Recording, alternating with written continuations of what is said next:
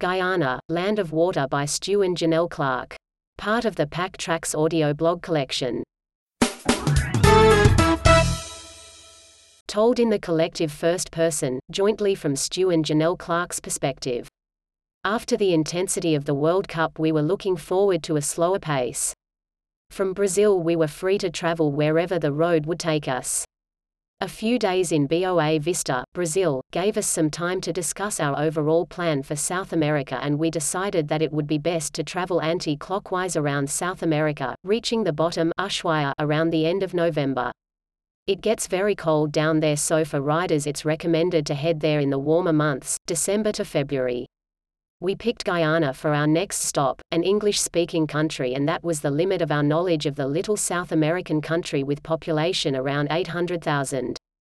It was a pleasant ride to Lethem, the border town of Guyana, and we stopped along the way to grab a few snaps, easing into our new routine, taking our time. The border crossing wasn't too complicated. There was some paperwork for both Skylar and the motorbikes. What did surprise us was the temporary permit the immigration officers gave us for the motorbikes. This permit gave us 2 days to ride to the capital, Georgetown, to seek permission at the Guyana Revenue Authority office to continue riding our bikes legally in the country. We were assured the ride was possible in 2 days.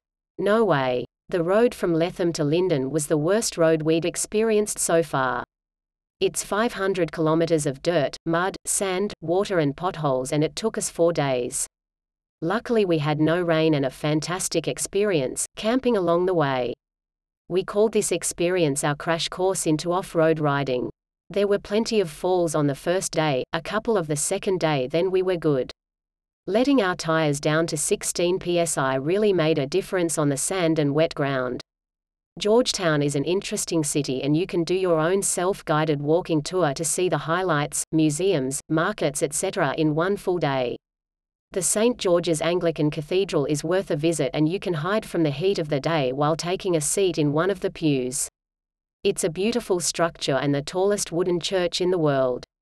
Georgetown also offers a variety of different cuisines, so we had a couple of days just chilling and eating before investigating our next challenge, getting to Venezuela by boat.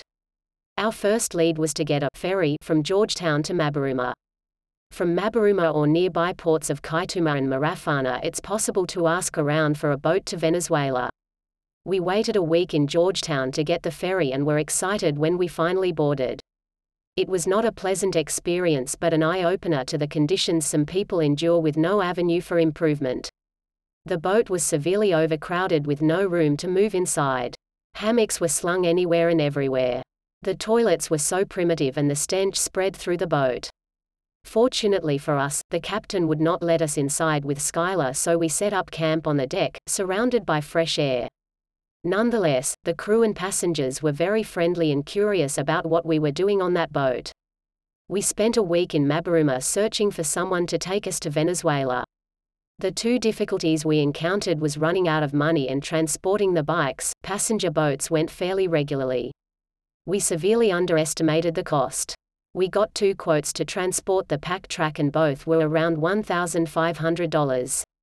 If it weren't for the feeling of being stranded in Mabaruma and the frustration of finding a boat, we would have enjoyed the town a lot more.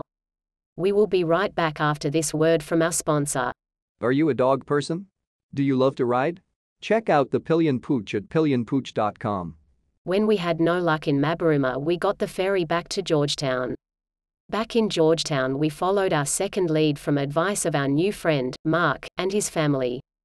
We rode to and got a ferry from Parika to Supanam. Mark's mum lives in Parika and she got us showered, changed, fed and booked into a hotel to rest.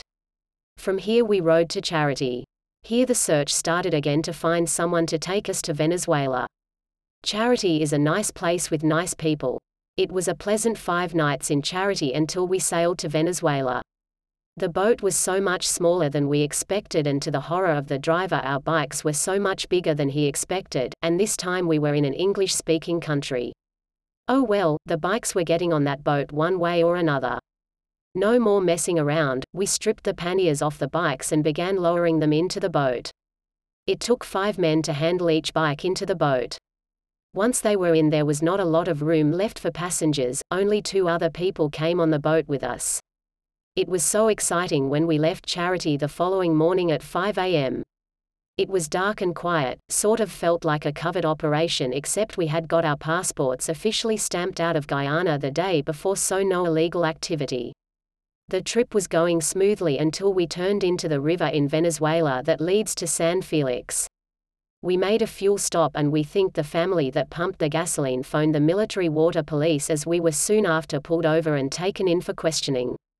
The driver had prepared us for such a circumstance, so the US dollars we had were spread between Janell's bra and underpants. Being an international, the police would not strip search her like the locals or Guyanese. Next, all our belongings except the bikes were removed from the boat and searched in detail with many questions along the way. There was no damage to our belongings, but the other people on the boat had their bags ripped, bottles smashed, etc.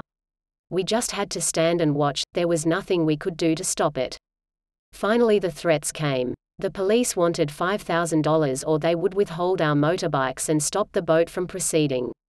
Of course we didn't have that kind of money and certainly weren't negotiating with corruption, so after 3 hours of threats and bullying they gave up and set us on our way. That was not the end, however, as every military water police checkpoint stopped our boat and made threats to our driver. A trip that should have taken 10 hours ended up taking 16. It was a long and very tiring day. We spent that night in the home of the boat driver, and the next day our friend Carlos from El Callao met us. We were so happy to see him, and we traveled to his home, so glad to be back somewhere familiar. Looking back on this experience through a rose-tinted visor, it was definitely an adventure. However, we wasted a lot of time and in short wouldn't recommend this route to other motorbike travelers. The process is unpredictable, and on the water you can easily be stranded and held at the mercy of whoever is trying to take your money. You've been listening to Guyana, Land of Water by The Pack Track. For more audio blogs, visit www.thepacktrack.com or find our podcasts on iTunes, Spotify and elsewhere.